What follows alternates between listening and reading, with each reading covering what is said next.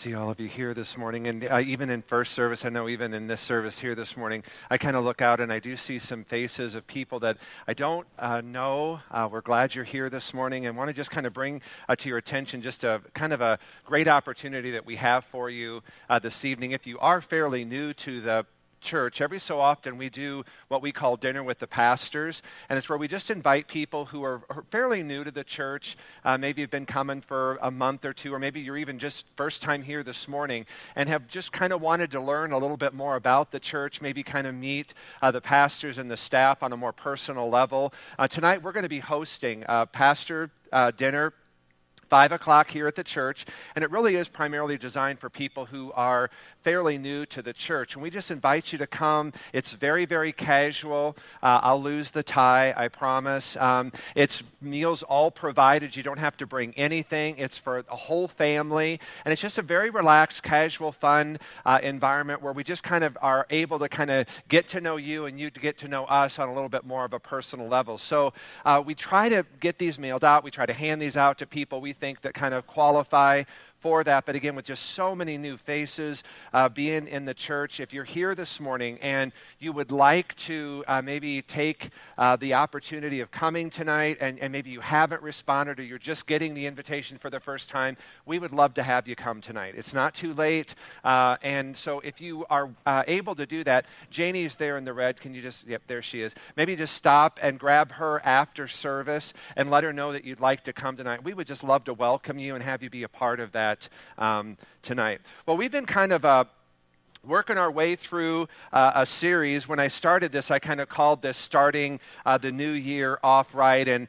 as I was working on it this week, I kind of realized we're at this is like the last Sunday of February or March and February, right? Yeah, February. Okay. And so I'm kind of thinking, wow, it's kind of starting to kind of feel like it's not so much starting the new year off, and I feel like we're kind of getting far enough into the new year. I may have to follow up the next series, kind of how to end the year on a high note. And so in this series, we've kind of been really kind of just talking about some obstacles, barriers in our relationship with God, very common barriers, obstacles in our relationship with God. They become obstacles, barriers in our relationships with one another. And so we've kind of just been looking at some of the more common ones here the last couple of months. We kind of talked about the root of bitterness. We've talked about the barrier of pride, of anger, fear. I think a couple of weeks ago we kind of tackled the issue of depression. And again, we've just really been kind of looking at not only what do those obstacles and barriers look like, but we've also kind of talked about what can we do to overcome and to be victorious in those obstacles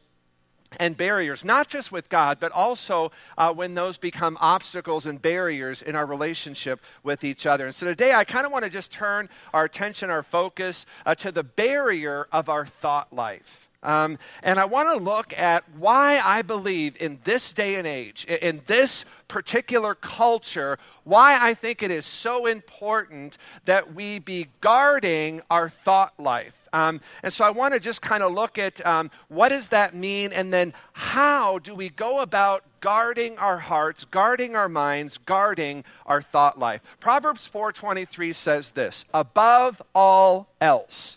Now, what he's doing there is he's really elevating about what he's about to say to a particular place of importance. He's kind of like saying, regardless of what else you have heard, above all else, he says, guard your heart. Now, why is that so important? He says, because it's going to affect everything you do. And he goes on and he says, avoid all perverse talk, stay far from corrupt speech, look straight ahead, and focus your eyes on what lies before you. Mark out a straight path for your feet, and then stick to the path and stay safe. Don't get sidetracked. Don't get sidelined. Keep your feet from following evil. Now again, this is a decision, a choice we have to make to do. I can't do this for you. Your spouse can't do this for you. Your parents can't do this for you. You've got to make that decision and that choice for yourself. Now notice verse 23 there. Those three words, guard your heart. Now, the word heart is used over 800 times just in the New Testament alone. And more than 200 times of where that word occurs, it really refers to the thought life, what's going on inside of our minds. Proverbs 23:7 says, "For as a man," and that's a gender-neutral term, ladies, that means you too, okay? "For as a woman thinks in her heart, so is she. For as a man thinks in his heart, so is he." So when the Bible refers to the heart, what it is referring to there is the thought life. What's going on inside of your mind? Now, the basic New Testament equivalent of the heart there would again be the mind.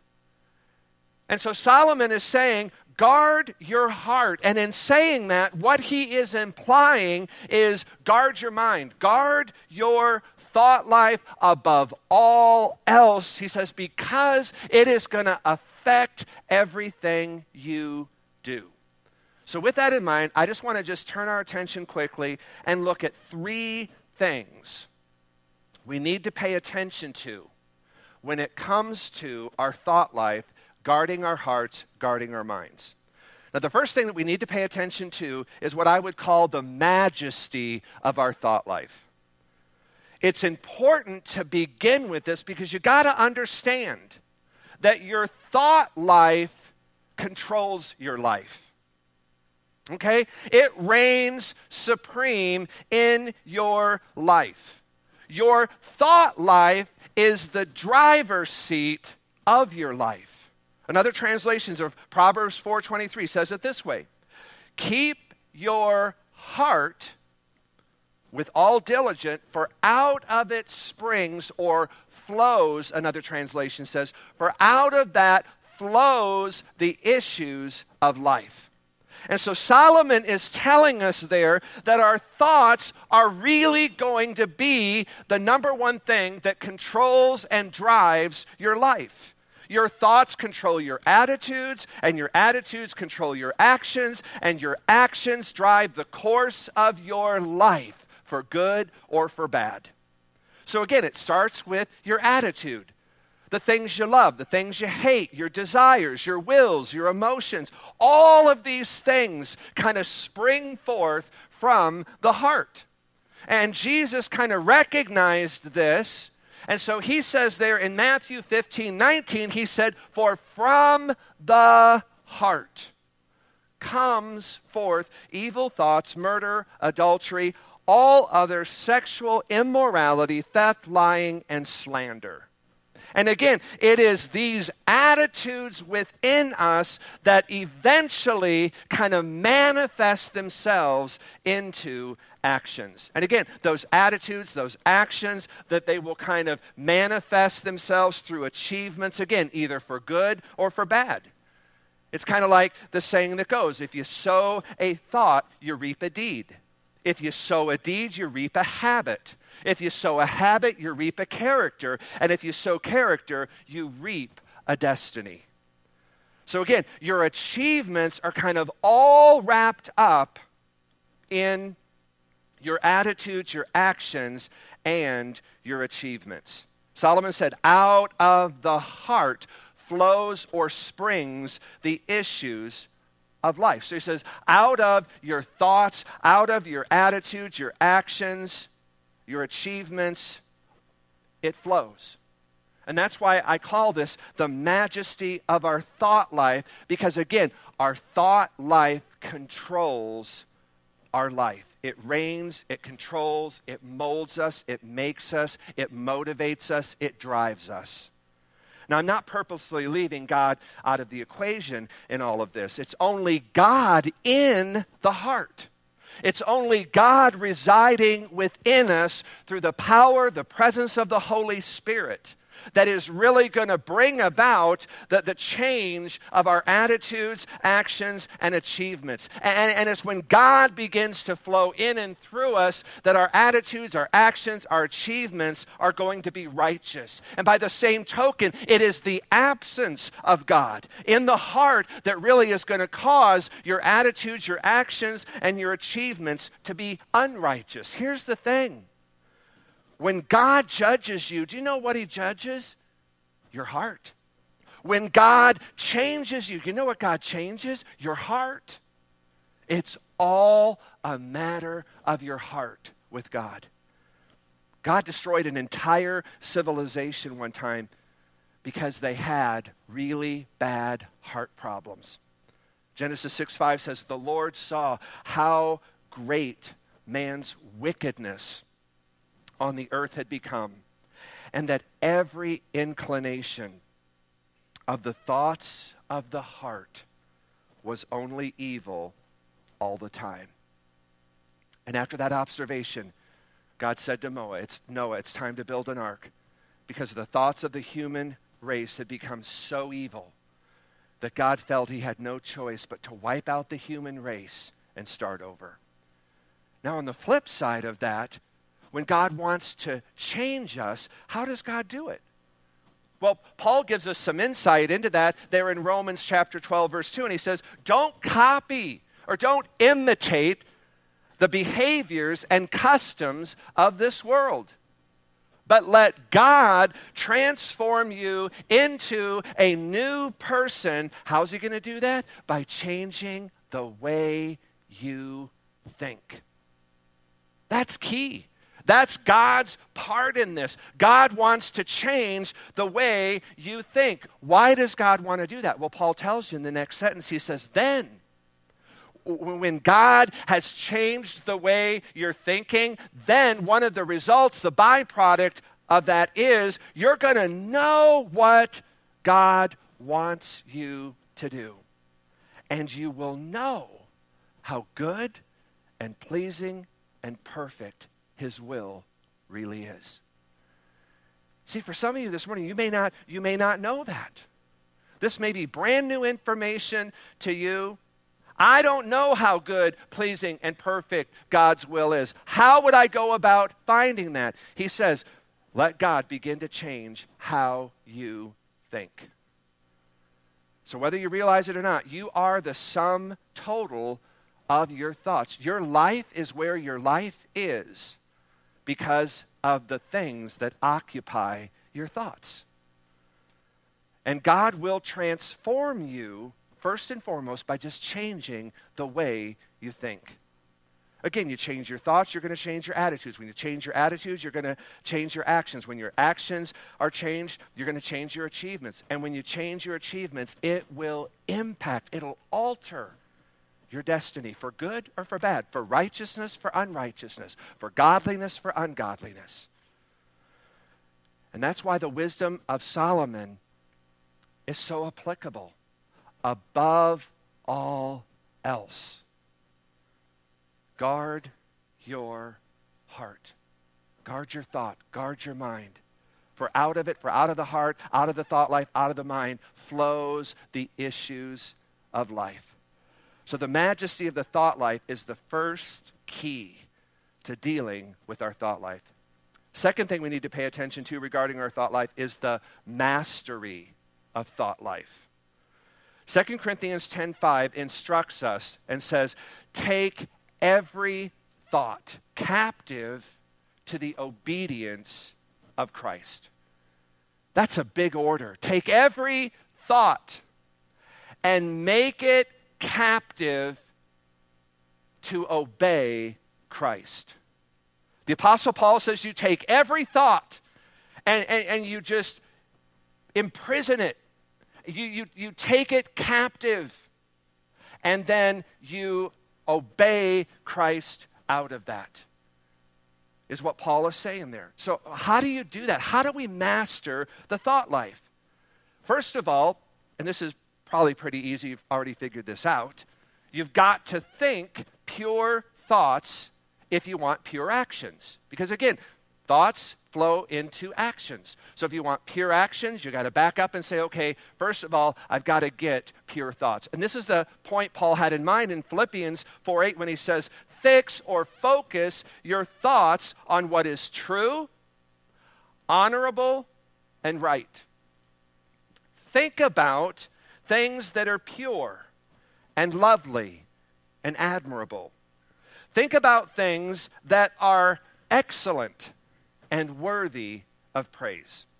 Now, it's important to remember the context in which Solomon spoke these words in Proverbs 4:23. And it is in this particular context, if you read that you'll find Solomon is talking to his son. And he's talking to his son about living a very pure, moral life.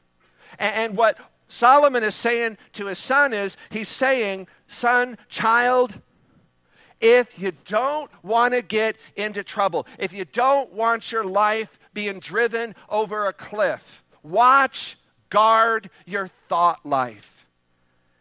In order to guard your heart, to protect your mind, you have to think pure thoughts. That's what he's trying to get across there to his son. That's what he would want to get across to us as well. Now, in today's culture, that is a pretty tall order. In America today, as I look at the culture, as I look at the landscape today, I mean, it just seems as if the sewer pipe is just bursting open with pornography, unclean and impure thoughts are just flooding the landscape. I mean, the internet, if you just stop and think about that, I mean, with all of its positive and wonderful contributions to society, okay, it also has some very negative and just some very horrifying consequences as well. And it seems in today's society, what has become horrible yesterday, I mean, what just shocks us yesterday, today becomes kind of acceptable and normal. And it just becomes a stepping stone for something worse. What is the basic message of pornography and all immorality? I believe it is this, that sex can be separated from love. That's the basic message I think that pornography is trying to convey in our culture today, that sex can be separated from love. And I believe the Bible teaches the exact opposite thing, is that you cannot separate sex from love. And the basic message of pornography is that sex is separated from love. And it's okay to separate sex from love. And therefore, when you separate sex from love, you also are able to separate it from commitment. You're able to separate it from morality, from responsibility, that somehow we have the ability to take the gift of sex and just separate it out, compartmentalize it from everything else in life. God's given us just some incredible gifts. God's given us just some beautiful and very unique opportunities. And we talk a lot about that here at Praise Community Church. I think one of the greatest gifts and one of the most beautiful gifts that God has given to us is this very powerful sex drive. And the pornographer recognize and understand this. As a matter of fact, they use it to our disadvantage. Did you know that in America today pornography is a $13 billion a year industry? There are over 68 million searches for pornography daily in the United States. 68 million searches daily for pornography in the United States, and it makes up 25% of all searches being done on the internet. One of the leading porn sites on the internet receives 1.68 68 million visits per hour. Per hour, 24 hours a day. I was just stunned at this. 70% of all internet porn traffic occurs during the workday hours, 9 to 5. Thinking, what are people doing at work? Some estimate that as many as 80% of video stores now rent hardcore pornography. As a matter of fact, there are more outlets now that rent hardcore pornography than there are McDonald's restaurants.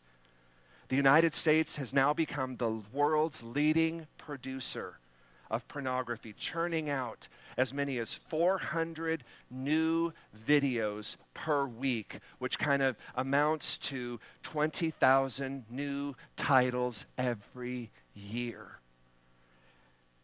If you kind of figure that out, every 39 minutes, a new porn video is created in the United States. After service, I was kind of just inundated by, comments from people on this. Affirmative of talking about this, because they just said, it's been amazing how that they've been, following certain ministries the last couple of weeks, and that it just really seems like a lot of ministries are talking about the problem that this is becoming in our culture. And I'll tell you what, the enemy is behind this. Why would the devil be up to his ears in this kind of stuff? Why would he be trying to use this? Because here's what he understands. If he can alter your thoughts, he can change and alter your attitude. And if he can change and alter your attitude, he can also change and alter your actions. And if he can change and alter your actions, he can change and alter your achievements, and it is going to impact your destiny. So the devil wants to put this stuff in our minds. He wants you to get your brain addicted to this stuff called pornography. Some people will ask, come on, man, what is the harm of pornography? Does it lead to degeneracy? No, it is degeneracy. Does it lead to immorality? It is immorality. Pornography is not a pastime. It is a pathway that takes you somewhere you don't want to go. Pornography doesn't lead to immorality and depravity. It is immoral and it is depraved. Again, look at the warning that Solomon gives his son in verse 27. A great analogy.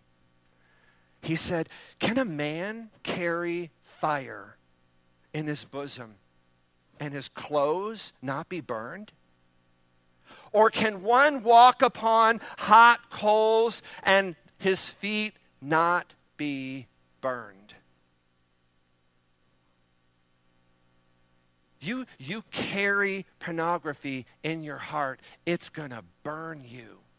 It's going to destroy your relationships. And then look at verse 25. He said, do not desire her beauty in your heart. What is Solomon saying? He's saying, do not allow these things into your heart. Do not allow these things into your mind. They will engulf you. They will burn you. How? Well, let's just look at the physiological damage. Pornography is a physiological poison. Dr. Victor Klein, a psychotherapist and professor of psychology at the University of Utah, has been treating patients for decades, mostly men who have pornography addictions. And Dr. Klein reveals through his research and just through his dealing with and counseling patients, he says there are basically 4 things that happen psychologically to a person who consumes pornography. He says, first of all, he said the first thing is there's what they call the addictive effect. And what that is that a person gets so addicted to pornography, just like a person would get addicted to drugs or alcohol. And he says they get hooked. And they just have to return again and again and again to get a fix. And he said every time they come back to that addiction to pornography, it is strengthened, it is deepened, and it is reinforced. He said you just can't lay the stuff aside. You can't just look at it and then just take it and lay it aside and walk away from it. It's interesting. I know the movie 50 Shades of Grey is in theaters right now. And the books were just completely, totally trash and raunch. They were porn, and I offended so many people that particular Sunday when I, said you shouldn't be reading that. You should not be putting that junk in your mind. And so I was reading the reviews of the movie. Do you know the biggest complaint about 50 Shades of Grey? There's 20 minutes of sex in a 2-hour movie. And the biggest complaint from critics, there was not enough sex, there was not enough nudity, and it was not graphic enough.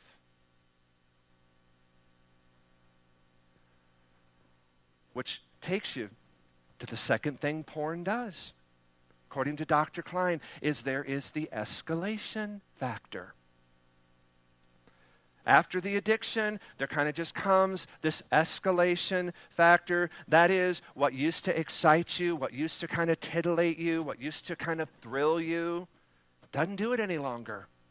And all of a sudden now your appetite for more graphic, more nudity, longer scenes, all of a sudden just begins to grow and escalate. You have to have harder core pornography. It has to be more deviant. It has to be more explicit to give you the kick that you want from it.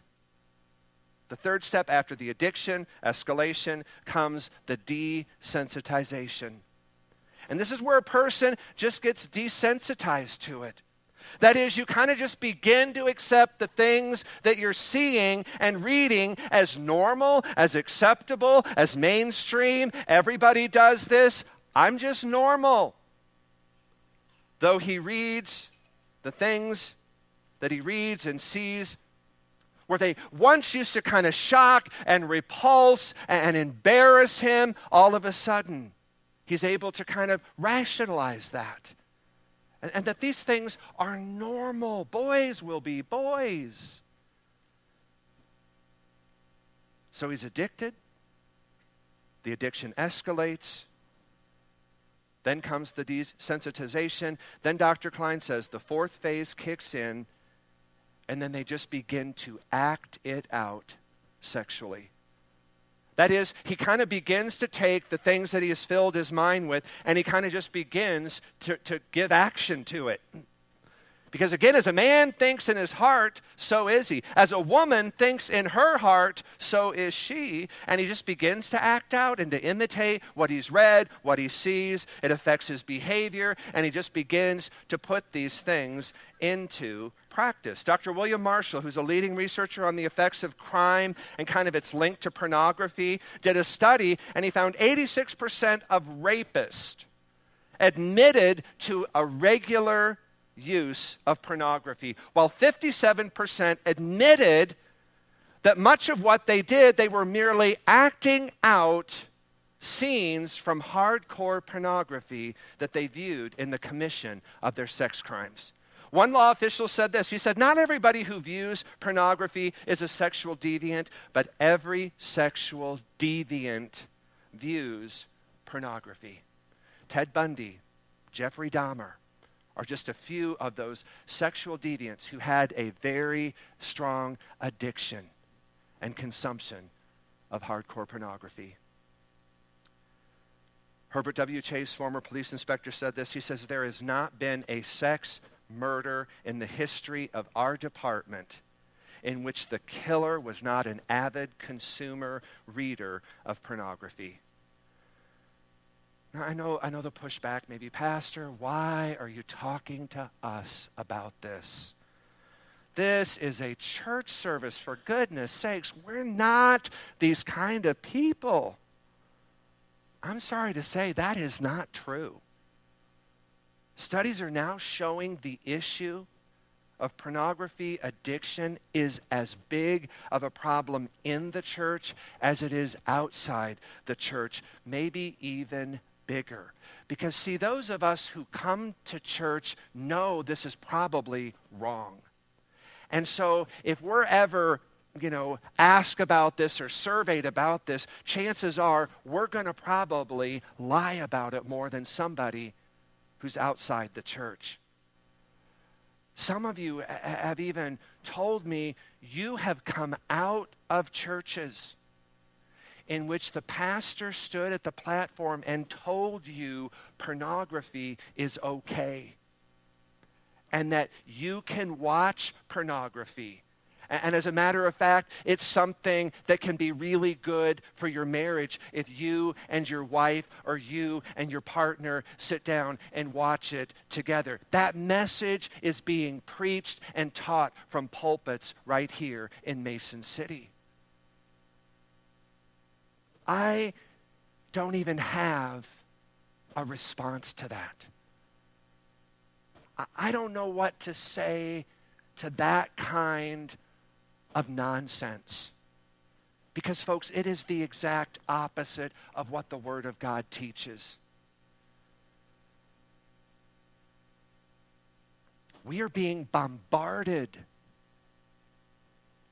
Pornography is so easy to access in our day and culture. And we're getting this stuff from every angle possible. And it's only going to get worse. And if we don't talk about that here, where? When? They were saying to me that at YFC this week that they had kind of their big sex talk there at Youth for Christ this past Wednesday. Said it's the biggest crowd of kids they've ever had. I guess there was some kind of sexting thing that happened in Mason City. I knew nothing about that. I'm not even sure what that is, and I don't care to know. It just sounds like it was not a good thing, and it was largely involved girls. So this thing, it's just exploding all around us. And sad to say, there may be married couples here today that have no sexual intimacy in their marriage.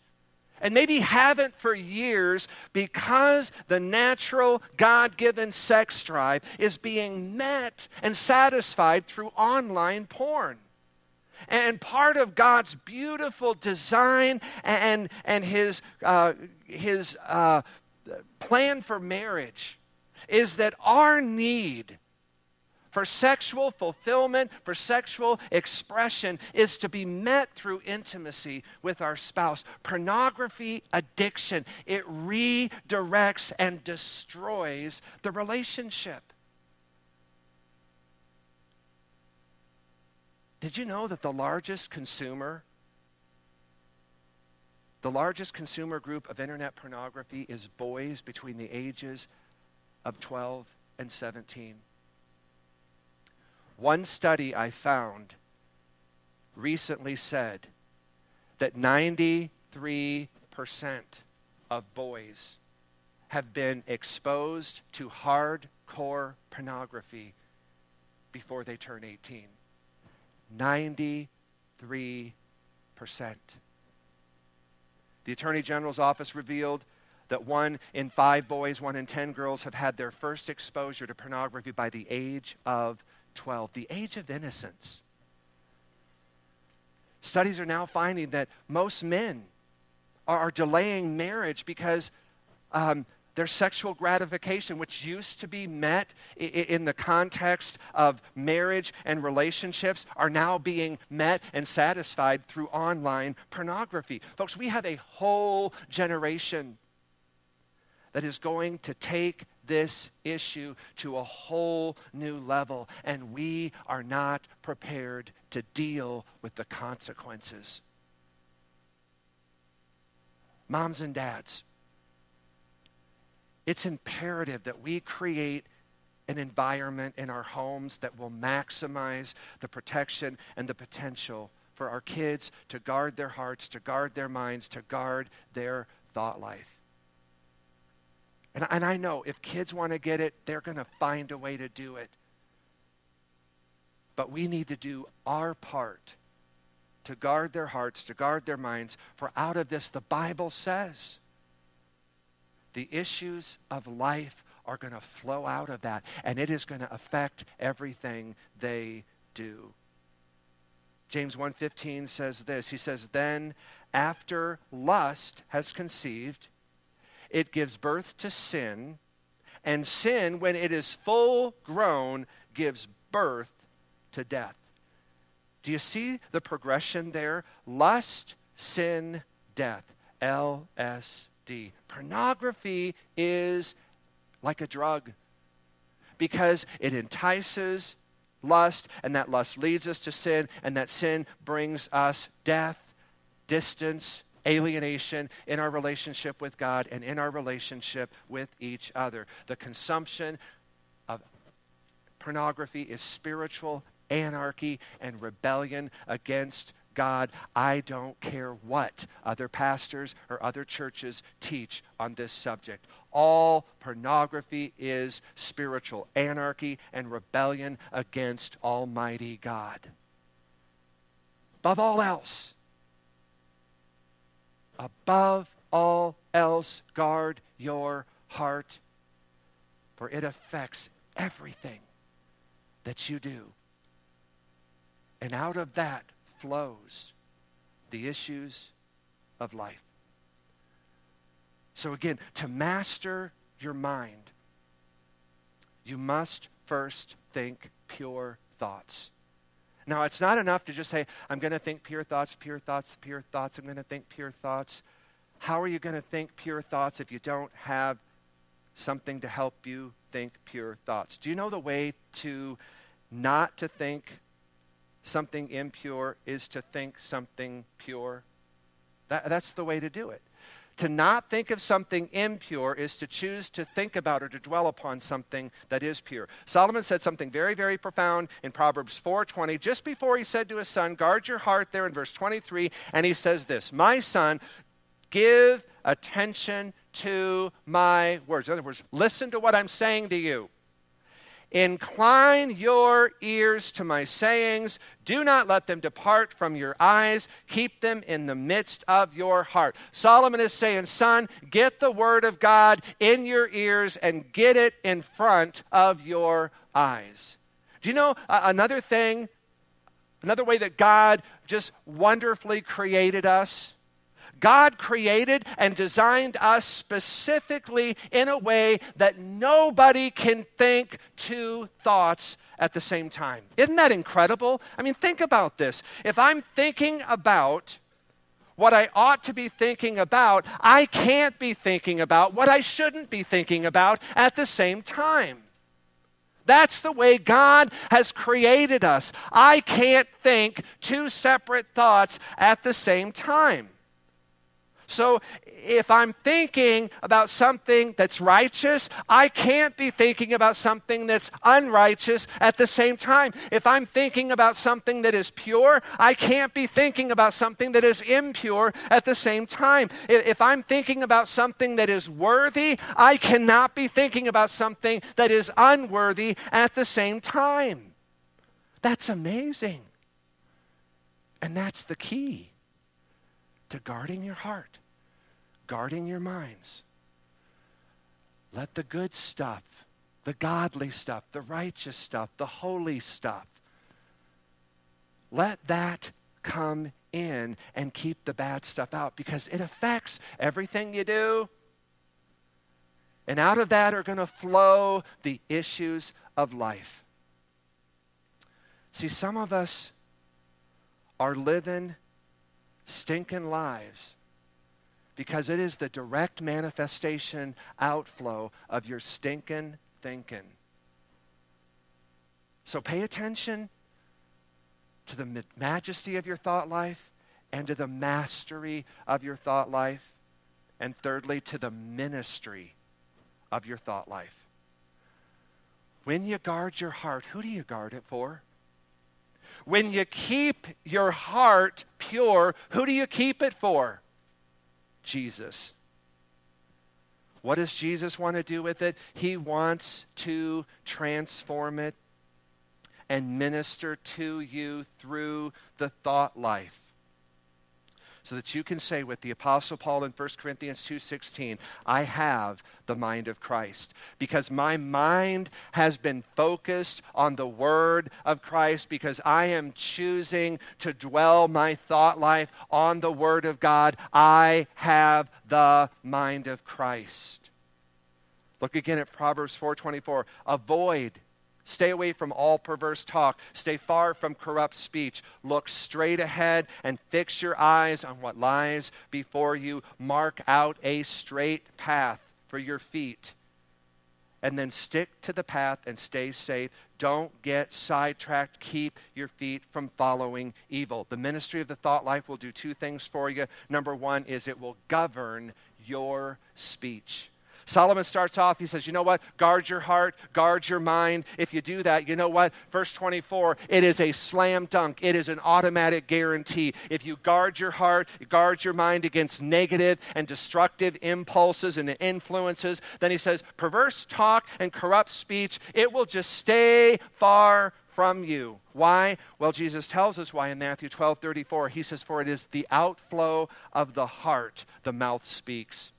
Whatever is full in your heart will be full in your mouth. Whatever is inside your heart will flow out of your mouth. He says good people bring good things out of the good stored up in them, and evil people bring evil things out of the evil stored up in them.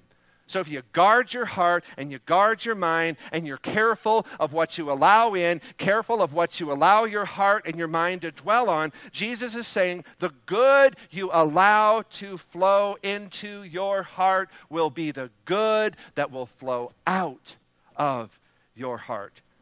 You know what they say in the country? What's down in the well comes up in the bucket. That's true. So the ministry of the thought life will govern your speech. Number two, the ministry of the thought life will guard your sight.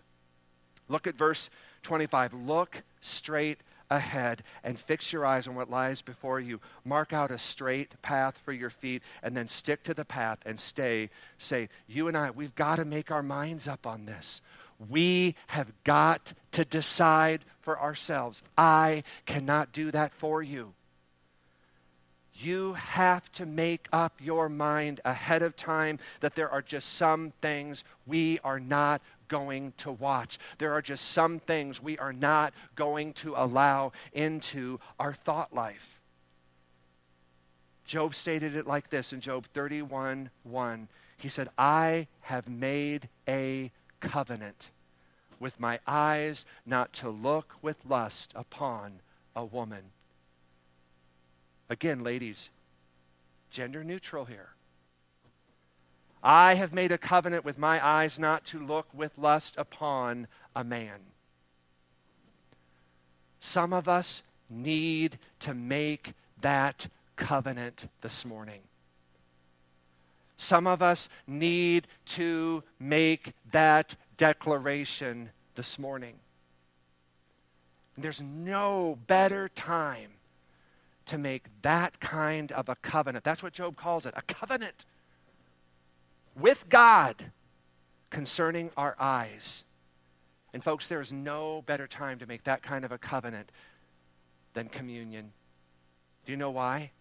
Communion is a covenant meal.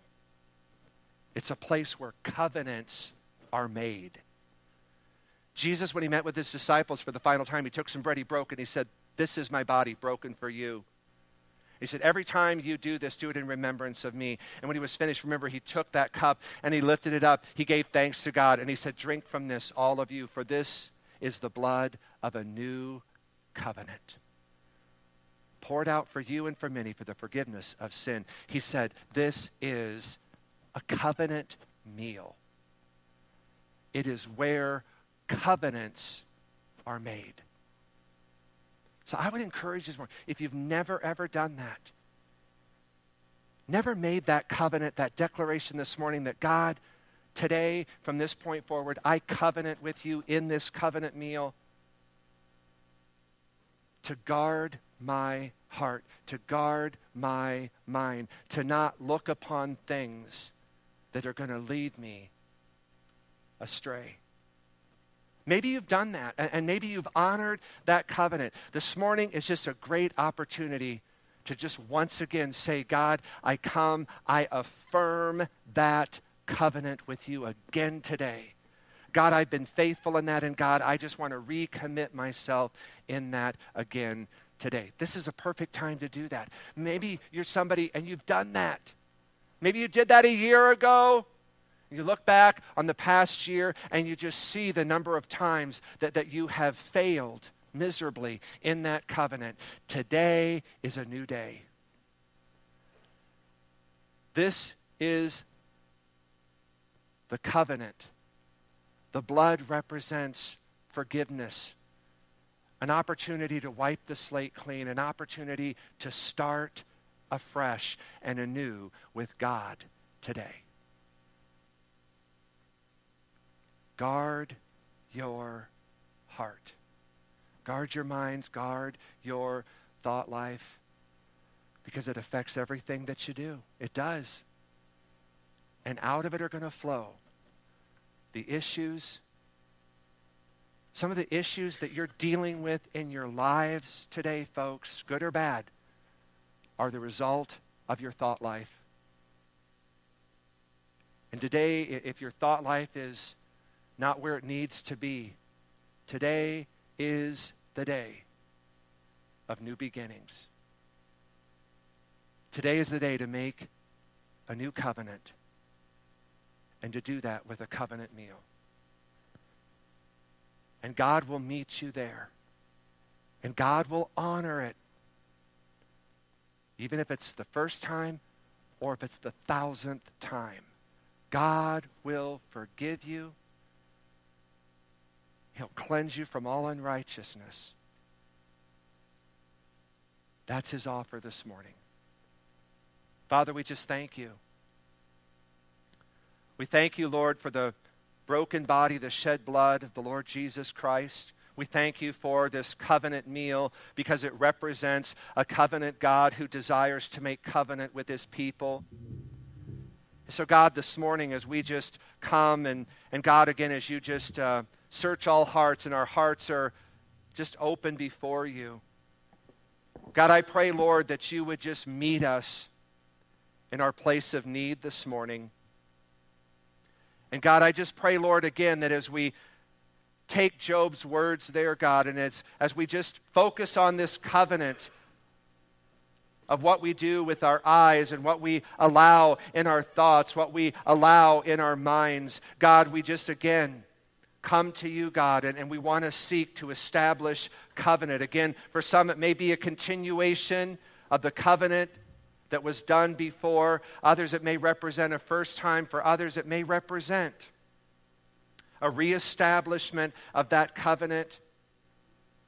And yet, God, your word says that it is your kindness. It's not your anger. It's not your wrath. It's not condemnation, guilt, or shame that leads us to repentance. Your word says that it is your kindness, it is your goodness that leads us to repentance, to that place of change, of transformation. And so, God, I just pray, Lord, that your Holy Spirit would flow over each of us, God, in that kindness and that goodness, in that way that would lead those that need to come to repentance, that, God, we would come to that place of repentance, of allowing you to change our hearts.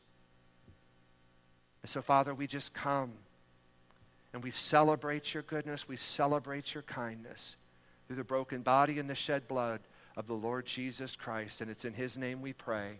Amen. Again, if you're